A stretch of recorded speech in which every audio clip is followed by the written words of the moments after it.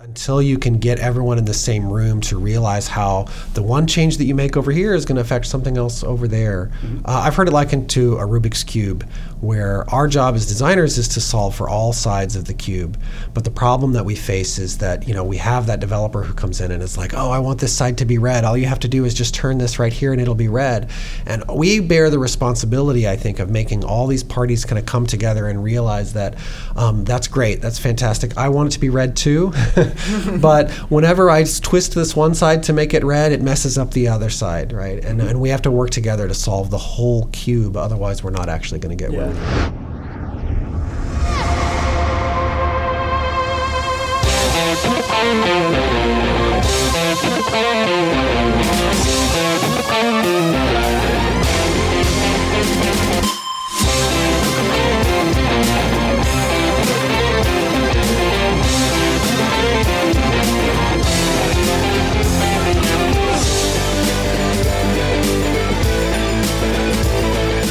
Hey, and welcome to the UX and Growth Podcast. I'm Jeff. I'm a UX engineer at HubSpot. And I'm Matt. I'm a growth engineer at HubSpot. And I'm Austin. I'm a UX designer at HubSpot. Today, we're going to talk about a really cool topic around design decisions and how you communicate your design decisions to your stakeholders. And we're joined by an awesome guest that is probably the most qualified person we could possibly find to speak on this topic. We're joined by Tom Greever. He's a UX director at Bitovi, which is a front-end design and development consulting company. He's got a lot of really cool experience working with small companies all the way up to large public companies. And he recently has published a book with O'Reilly Press called Articulating Design Decisions. We just did a workshop with him here at HubSpot with our product design team. We were in there for a couple hours just talking about, how you deal with all of this stuff. What are some good tactics? How should you conduct yourself? And we all learned a lot. So we wanted to document some of that stuff and get it out there for you guys as well. So Tom, thank you so much for coming on the show today. Yeah, no, my pleasure. Thanks for having me. So we just talked through a lot of really in-depth stuff around how you can articulate design decisions. But at a high level, what do you discuss in your book, and what are some of the key themes that come out in that? Well, yeah. So I think that the problem that I see in our industry, in particular in UX and with a lot of designers, is that we are so focused on process and tools and art and kind of creating something that we feel strongly about, that we fail to remember that there are other people involved in our processes who are not designers and maybe don't have the same level of expertise that we do in design and maybe not even technology. And it's absolutely critical that we learn to talk to them about our designs and to explain our design decisions in a way that's going to make sense to them. And I think especially when it comes to, say, executive stakeholders or managers who kind of have the authority to make changes to our work, it's really important that we learn to help them see our perspective and convince them that our expertise is to be valued. We have to show them how and why our work is valued. Otherwise, we risk kind of losing out on that, or it creates an opportunity where they might ask us to make a change that we disagree with, right? We may end up even shipping what we consider to be a poor user experience, all because we just weren't able to talk about it, right? And I think if we can be better at explaining these things and effectively kind of making a case for our designs, then we'll be more likely to be successful in design. And by successful, I mean we'll be more likely to allow our designs the opportunity to even go out into the world and to make a difference. Yeah, that's awesome. What are some key things that you think play into that? Like, where do you see designers taking missteps or losing in that process? I think that one of the biggest failures that we make is our inability to really see our stakeholders just as people. Right. I think that it's really important that we remember that the people that are involved in these conversations with us, they're human, right? Like, they have relationships outside of work and they have other things going on in their mind, maybe the way that they respond to our work and to our designs, maybe it has nothing to do with us at all. Maybe it has nothing to do with our design. Maybe they're dealing with something even outside of the office or outside of our project. And we won't always know what those things are. We'll probably never know what they are, actually.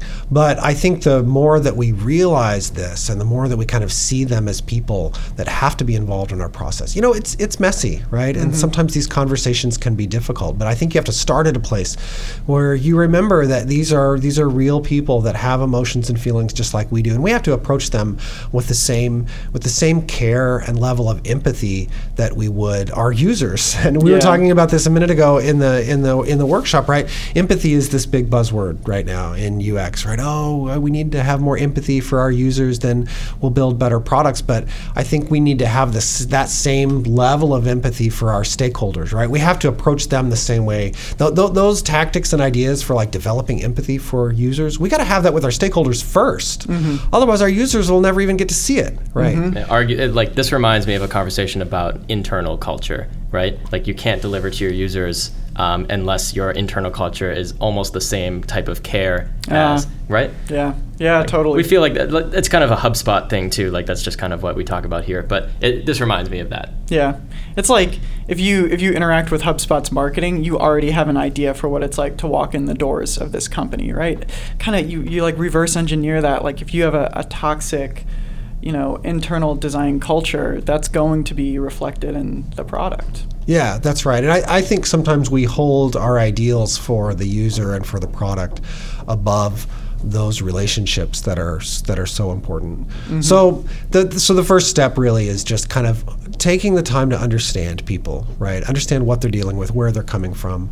It's such a common problem, I think, for designers to feel like they go into a meeting and someone else comes in, some executive walks in and just kind of blows up the whole thing, right? Oh, we need to make a change, or we got to start over, or the project is different, right? Well, maybe they just came from another meeting that we don't have insight into, right? Maybe the budget just got cut. Maybe there's another priority, right? That stuff happens all the time. And so I don't think we can look at these situations, which are so common, and believe that we have all of the insights necessary to pass some sort of a judgment on why they're coming to us with these requests.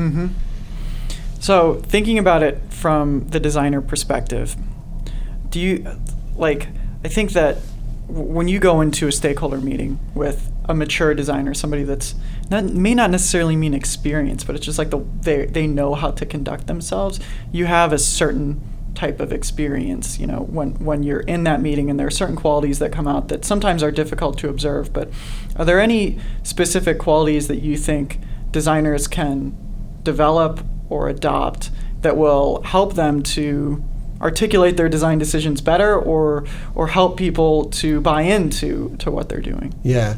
Well, I mean, probably the most important skill we can improve upon to be better at this is listening, right? I think that sometimes we're in these situations and we're listening to we think that we're listening, I should say, to our stakeholders provide either feedback or suggestions on our designs, and in reality, all we're thinking about is how we're going to respond, right? We're not actually processing what they're saying, and we miss out on the opportunities to really address their needs in a way that's going to make sense, right? We're our minds are kind of going somewhere else. We're ready to just kind of launch into this epic defense of our work as soon as they're done talking, right? And I think we miss out on the opportunity to really kind of listen to them intently and to read between the lines and to hear things that they're not saying. They're going to say all kinds of crazy stuff, and what they say they want and what they actually need could be two completely different things. And our job is to figure that out, and we can't do that unless we're really good at listening. So you have three key categories of steps, right? That people can take to make these meetings go better. They start with prepare, and then you move into listen, and then you move into respond. Yeah. How do these all work together? What are some of the key components of these that you think people should be adopting? Yeah, so the book is purposefully laid out in kind of a linear format. So from the beginning of the book to the end of the book, we walk through basically a single meeting, right? Kind of from the beginning to the end. And you alluded to that before the meeting even happens, we have to get prepared for the meeting. And that involves things like, understanding and knowing how to approach our stakeholders, which we've kind of already mentioned. But it also means that we have to kind of think critically about what we're going to say. What are the important things that we're going to say? What are our stakeholders expecting us to present to them? What kinds of things are going to distract them from the point of the meeting, which ultimately is to get approval for our work, right? I mean, that's where we hope to end up.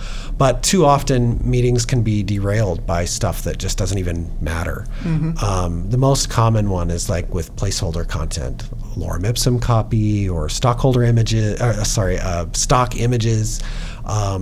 Sometimes if you're dealing with financial numbers and stuff, and you just have like a mock-up where you typed in some random placeholder content, people are going to notice that the numbers don't add up, right? I mean, these kinds of things seem like such simple things, and we use this because we use these tools because it's easier for us to design using this sample content.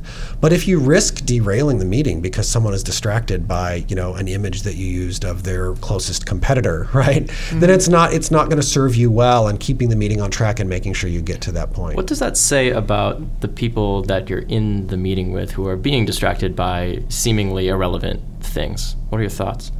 Well, I think especially when you're dealing with executive level and manager types, I think it suggests that they're easily distracted, right? They go from they go from meeting to meeting, right? They probably came into your meeting directly from another one. They've barely had time for their mental capacities to switch to the task at hand, and they're just having a knee-jerk reaction to the very first thing that they see that maybe they don't understand.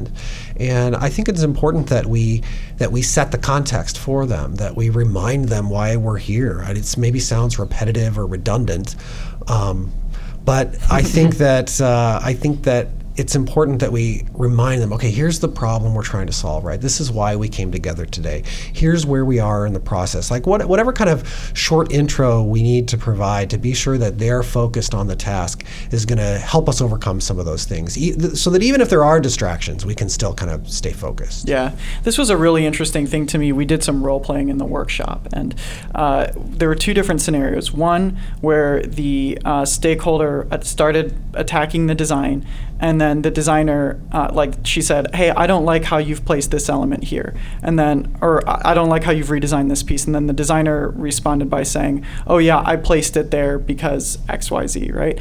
And then in the second scenario, she said the same harsh, direct criticism, but instead of the designer defending his design, what he did is he reminded the stakeholder of the goal of the project and said, well, in this project, these are the things that we were trying to accomplish, thus this solution. And I think that's when distractions, when you think about whenever you're in an approvals meeting or when you're reviewing a design, it's actually a lot of the time the things that kill your progress are not actual issues in the design itself or any lack of competency from the designer or the stakeholder, but rather distractions that aren't directly tied to the project at hand. So something that I run into a lot is we'll have conflicting goals, over marketing wants to do one thing, sales wants to do another thing, and marketing will try to push their agenda in a project that is actually for sales. And you have to remind the stakeholders, actually, for this particular project, we're solving for this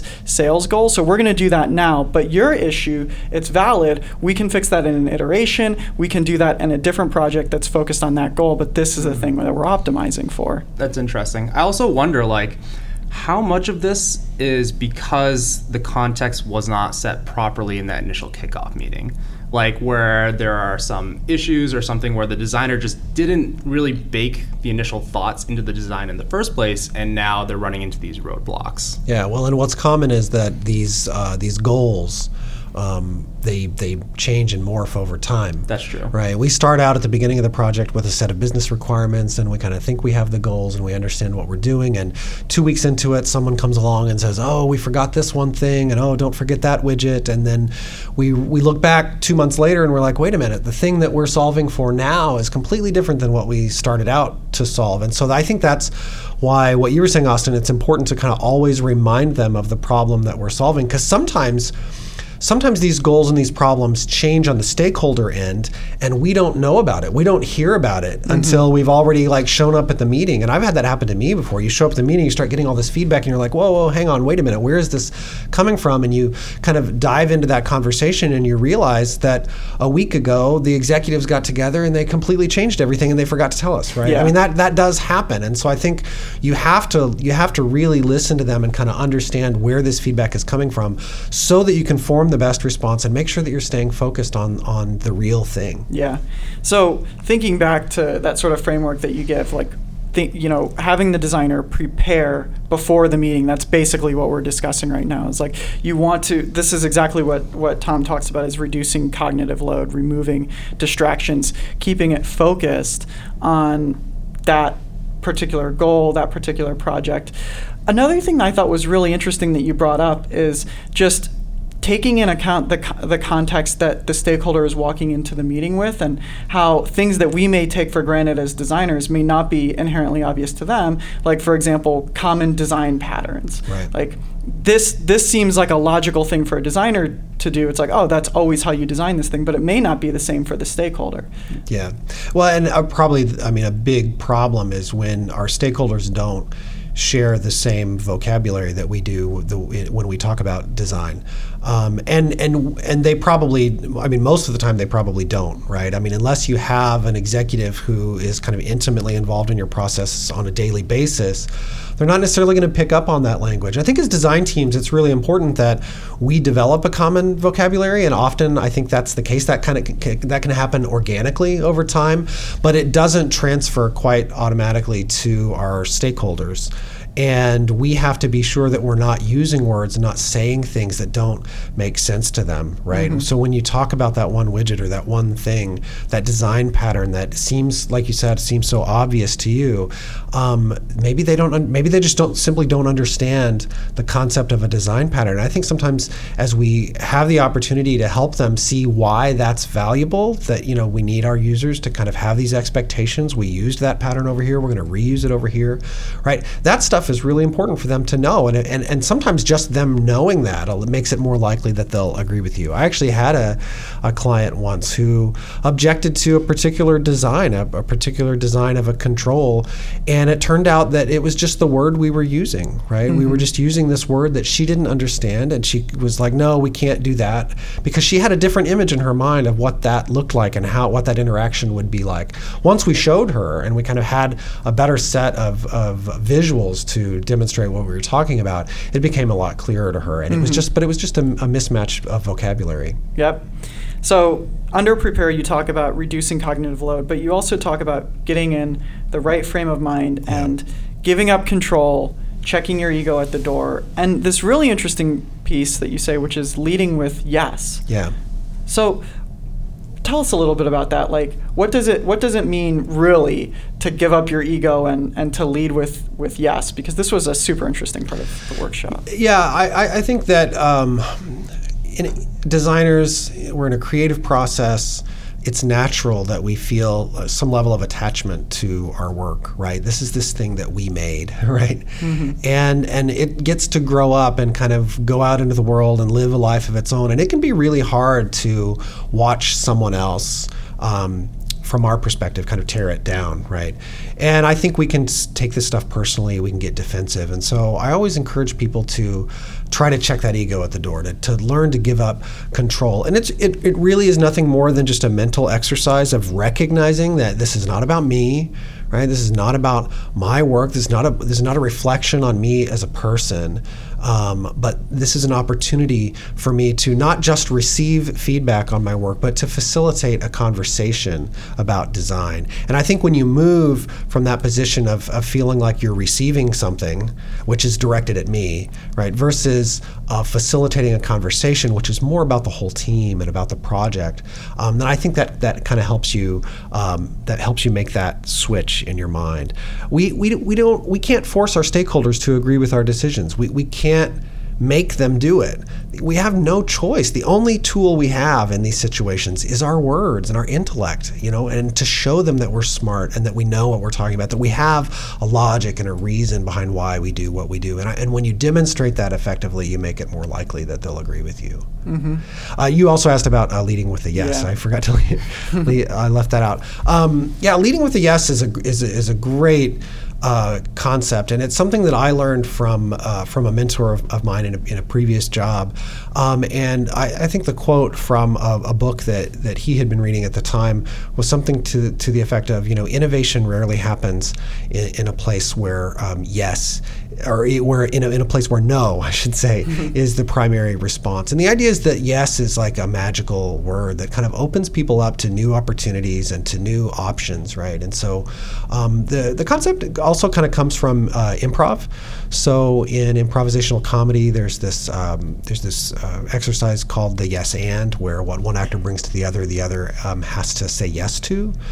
And I think that our meetings with stakeholders are also improvisations, right? We have the opportunity to take that conversation somewhere, and you can do that by leading with a yes. Now, this doesn't mean that you get to let them have their way with your design. Even if you disagree with what they're suggesting, I think it's possible to lead with a yes.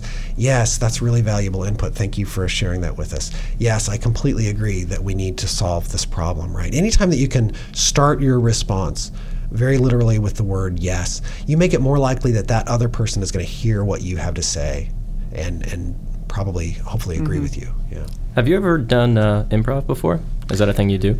Yeah, I mean, in high school, junior high and high school, I was involved in acting and did a fair amount of improv, but I've never done it professionally. I was just wondering. I know, kind of a tangent. But I think this is an interesting point, though, because so much of life is improvisational, right? And I think that when we're in these relationships with stakeholders, when we see this as an opportunity to kind of, we're going into these meetings sometimes and kind of winging it. Don't get me wrong. Hopefully, we're more prepared than that, right? That's part of the point of the book. But it is true that you have to kind of play it by ear, and you have to walk into these meetings and kind of make stuff up as you go.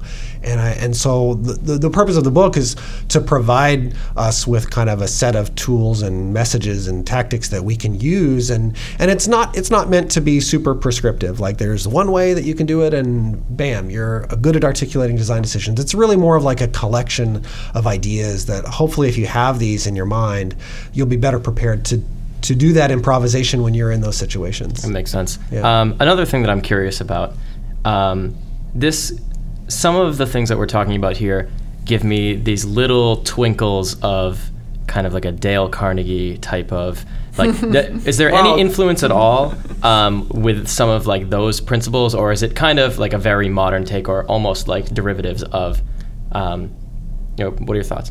Yeah, so it's interesting you bring that up, because one of the tactics in the book that I recommend is appealing to a nobler motive, which is actually one of the steps of communication from Dale Carnegie's How to Win Friends and Influence People, which it's an incredible book, and I think there's no doubt I've been influenced, I think, probably by that book and my approach to people, and I think a lot of what Dale Carnegie talks about is valuable it's valuable in any relationship, right? But I think you can take those things into our context and make them just as relevant. But that particular tactic, appealing to a nobler motive, I think it's something, I honestly think it's easy to forget that we go into these situations and that other person, they have a need that maybe isn't being met. Like when someone disagrees with you, that's what that means, right? It means you're not meeting their needs. And so you have to look at that situation and go, okay, they're in disagreement. They think we need to make a change. This is an opportunity for me to think about how I can address their needs better, because I obviously haven't done it with what we have here, right? And I think when we think about it that way, it makes it a lot more tenable. Mm-hmm. Yeah. So we've covered preparing before the meeting pretty well, preparing yourself as a designer. But when you're in the meeting, you say that in a really key piece is just listening to the stakeholder and what they have to say and responding based off of that. And you break listening down into two core buckets. The first of which is implicit listening. That's right. The second is explicit listening. I kind of want to cover both of those because I think they're really important, and especially when you as a designer, you kind of get thrown into the fire as a junior designer, and it's not like in design school or if you're like me, you're self-taught. It's not like anybody on the internet is like, hey dude, this is how you talk to people in design meetings. Like, you just learn as you go. And one of the things that is actually really difficult to pick up on is how important it is to listen. So what are some of the implicit pieces first, and then we can cover the explicit? Yeah, so the implicit pieces are meant to be the things that you can do that don't sort of outwardly show that you're listening, right? These are the things that there's not necessarily a physical appearance of listening. But one of those things is just letting them talk as much as they want, right? I think that sometimes we are too tempted to kind of interrupt them when they're talking, especially if we know that what they're saying is either maybe untrue or based on some misinformation. It can be too tempting to not allow our stakeholders to sort of fully explain what it is that they're suggesting. One of the other skills for implicit listening is to try to hear what isn't being said, right? How can we read between the lines? What is the elephant in the room? What other things might be going on that we're not aware of? We may not know the answers to those questions, but I think understanding that there often are those things is an important part of listening and kind of trying to see how we can form our response. And then the next one is to kind of uncover the real problem. People are going to tell us exactly what they think needs to be done. It's going to be prescriptive advice almost always, right? Move this here, drop this down there, make it red, make it bigger, whatever the suggestion is. And we have to look through those suggestions and find the problem that they're actually trying to solve. And sometimes it's just by asking them directly, what problem are you trying to solve by suggesting this, right? That's a good way of doing it. But the last one, which I think is really interesting, is to practice the art of the pause. That means that as you're letting them talk and you're listening to them, just when you think they're done, just pause for 2 or 3 seconds and just let there be silence, right? Because I think that reinforces this trust that you want them to have. It communicates to them that you are listening to them, and reinforces that you're really just kind of taking the time to process what they said. And it can be kind of awkward, right? It can be difficult to do. And sometimes I'll say something like, oh, that's interesting. Let me think about that for just a second, right? Even just a transition like that, I think is appropriate. Those are all the implicit ones. The explicit ones are more about you want to be sure you're taking notes, right? You want to be sure that you're showing that you take value in what people are saying. Yeah, exactly. If what they said is valuable enough for you to write it down, I mean, it's amazing how writing something down just makes it feel more permanent to people, right? There's no fear that it's going to be lost and just kind of go off into the air and never be heard from again, right? Even if you have no intention of following up with that one specific request, or if you think that that's not going to be able to be added to this sprint or cycle or whatever, it's really important to write that stuff down. Oh yeah, that's a really interesting point. Let me make a note of that, right? It just tells the other person that you value what they said. Asking clarifying questions, right? Being sure that you understand what they're saying and asking them, okay, what I hear you saying is, right? Repeating it and rephrasing it back to them. Okay, what I hear you saying is that you want this, moved over here or dropped down there, right? I think we can clarify what they're saying, and by repeating it back to them, it proves really that we were listening to them because we just told it back to them in a different way. But then it also gives them the opportunity to maybe, clarify any misunderstandings. Yeah. That's really something that I found to be valuable, especially when you're dealing with higher level executives, people that really see things from they're looking at a bigger picture than a designer could ever imagine. Is if we go through the design and they say oh, I like this, I don't like this, I want to move, whatever. There's a lot of critiques that they can have that all probably fall into certain buckets. And at the end of the meeting, just saying, okay, so what I was hearing is this, this, and this. These are the things that I'm going to do and change in the design, and confirming with them. I almost never have somebody disagree with me on that. It's almost never oh no, you got it all wrong. But what it is it builds a sense of trust, and that I'm going to walk away from this meeting and I'm going to do what you expected me to do based off of the things that we discussed, and we have a common understanding on this. It's super efficient. Yeah. Well, and sometimes what people suggest may not be as important as we thought it was in the moment, right? And so when you have the opportunity to kind of repeat it back to them, you may be in a situation where they correct it and like remove something from your plate that you were expecting to change, right? It's like, oh, no, I was just making an offhanded comment about that thing. We don't actually need to do that. I mean, that does happen, right? It's maybe not as common as we would like for it to be, but it does happen where people just kind of throw out these things that they don't really believe are important. It was just kind of their first thought when they saw it. Yeah. I think it's interesting, especially when repeating back to people. I would imagine that you come in and you might think that one person thinks that they know more than another person, and I would assume that you discover that there is like a common trust. Like they expect you to be the designer, and they're not the ones who they want you to be an expert, right? I think I've run into situations where I feel like I'm constantly being trumped as though I don't have the expertise, even though I was hired to do that. And looking back on it, it's absolutely because I didn't approach it the right way. My technique was very defensive, and we didn't get anywhere. Right. Mm-hmm. Yeah, and that's a really common problem, right? I mean, sometimes, and that's why getting in the right frame of mind is so important. Sometimes it's just that mental switch of I'm not in control of this, and this is not about me. Just doing that alone is going to make you respond in a way that's more appropriate, I think. Yeah.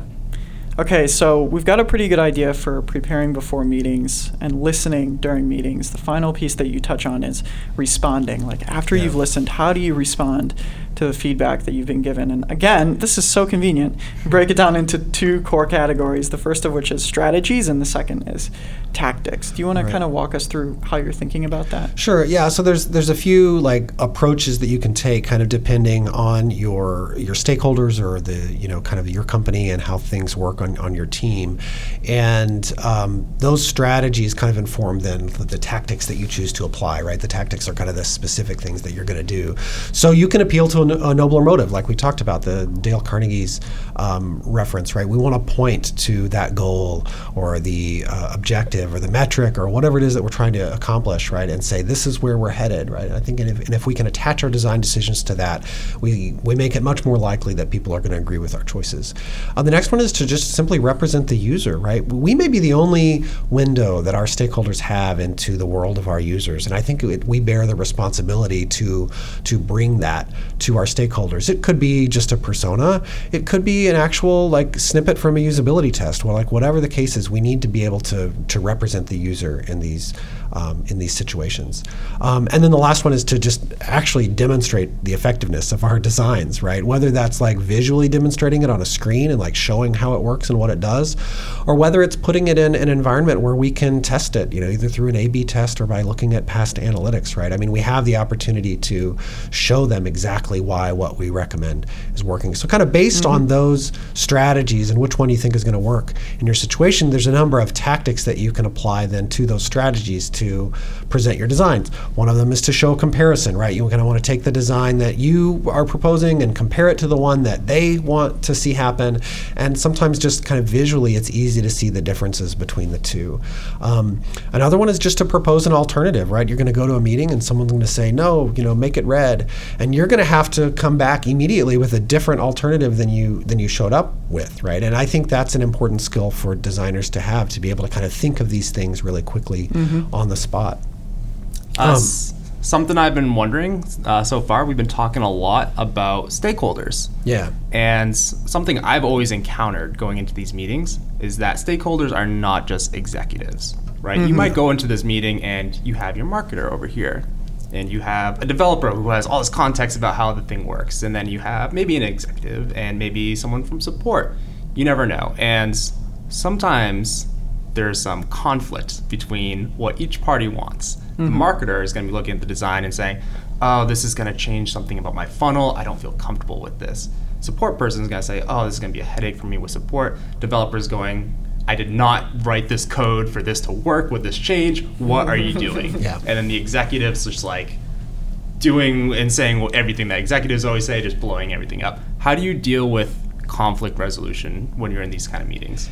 Yeah, well, I think if you stay focused on the goal of the project, it becomes a lot easier. I think that sometimes the developers, they have different personal goals maybe than the designers do or than the marketing people do, and we bring that kind of agenda or that perspective to these conversations. And I think it's important to kind of call that out, right, and be like, okay, developers, I'm really sorry. I know you didn't build it to do it this way, but the goal for the project is that we do this, and so we kind of need your help on this. The same is true with marketing, right? Marketing always has specific ideas about how we're going to do it, and they may come with a slightly different goal or slightly different take on the goal that we agreed on, right? Getting those people talking is absolutely important. And until you can get everyone in the same room to realize how the one change that you make over here is going to affect something else over there. I've heard it likened to a Rubik's Cube, where our job as designers is to solve for all sides of the cube. But the problem that we face is that, we have that developer who comes in and is like, oh, I want this side to be red. All you have to do is just turn this right here and it'll be red. And we bear the responsibility, I think, of making all these parties kind of come together and realize that that's great, that's fantastic. I want it to be red too, but whenever I twist this one side to make it red, it messes up the other side, right? And we have to work together to solve the whole cube. Otherwise, we're not actually going to get where we need to go. Kind of the painful truth of it. Yeah. I really like that metaphor. It's a really good metaphor. All right.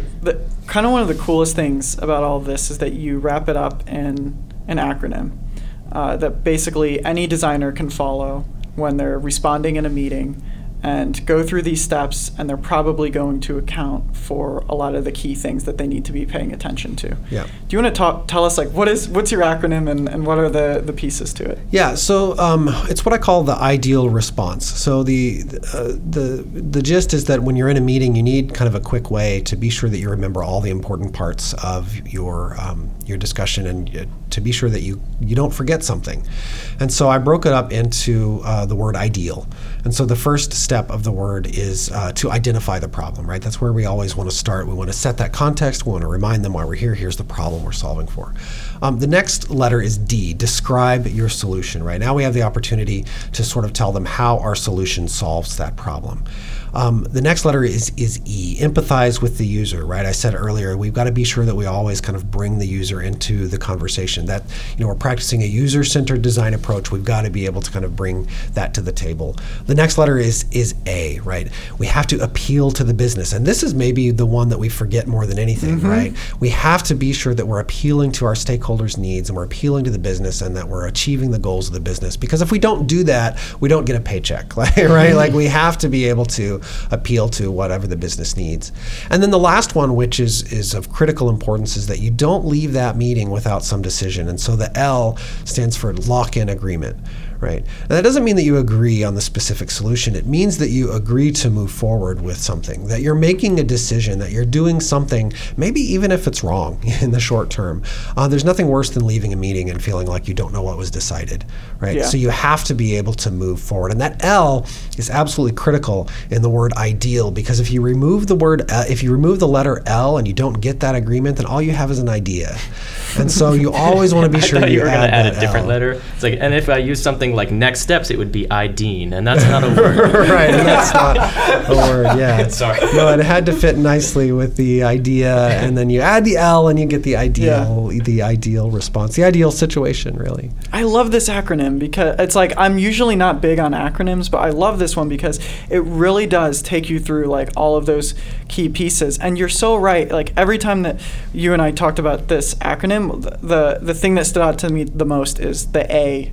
Is like, it may not, in the grand scheme of things, it may not be the most important, but it's definitely the most neglected by designers. Like we always want to empathize with the user, but very rarely do we appeal to the business. And actually, as a UX designer especially, you serve two core groups, and that is your users and your business. But it can be tough, especially like, having a brain that's wired like a designer, unless you're like a more technical designer, which is like really on the UX side of things. It can be tough to figure out how you appeal to the business, how you pull the data to justify your design or to help the stakeholder who may only speak in quantitative terms to understand why you did what you did. What are some ways that you think about that? Like, how can a designer appeal to the business, to the C-level executive? Well, we always have to know what the end goals are for the business, right? We have to know what the metrics are that need to be improved, right? The most common one probably is like with conversion or engagement, right? Those are, ultimately at the end of the day, our organizations need to make more money, right? We need to sell more of something. And like at the root level, that's where we have to go. Like that's what we have to point to. Our designs have to move the needle. And if they don't, then no one's going to care. No one's going to care how cool it is. No one's going to care what that animation looks like if we can't actually make a difference in our companies and on our teams. And we have to be prepared to talk about that. I think it's really, really important, and it's something that I think we like you said, we just don't do it enough, right? Yeah. We don't think about it quite as often as we should. Yep. All right, you guys have heard it. Now you know what it takes to really articulate design decisions. Prepare, listen, respond, and use the ideal framework. I think this is super powerful stuff. It's softer skills that are actually really important for designers to develop. If anybody wants to learn more about the methodologies that you propose, the ideal framework, whatever it may be, where can they find you? I'm active on Twitter and LinkedIn. I'm probably the only Tom Greever that I know of, so if you just Google it, you'll figure it out. You can buy the book on Amazon and on O'Reilly.com. There's also a video series that accompanies the book that's meant more it's useful, I think, for teams that are reading the book together, and so you can purchase that directly from O'Reilly. There's one short video for every chapter in the book.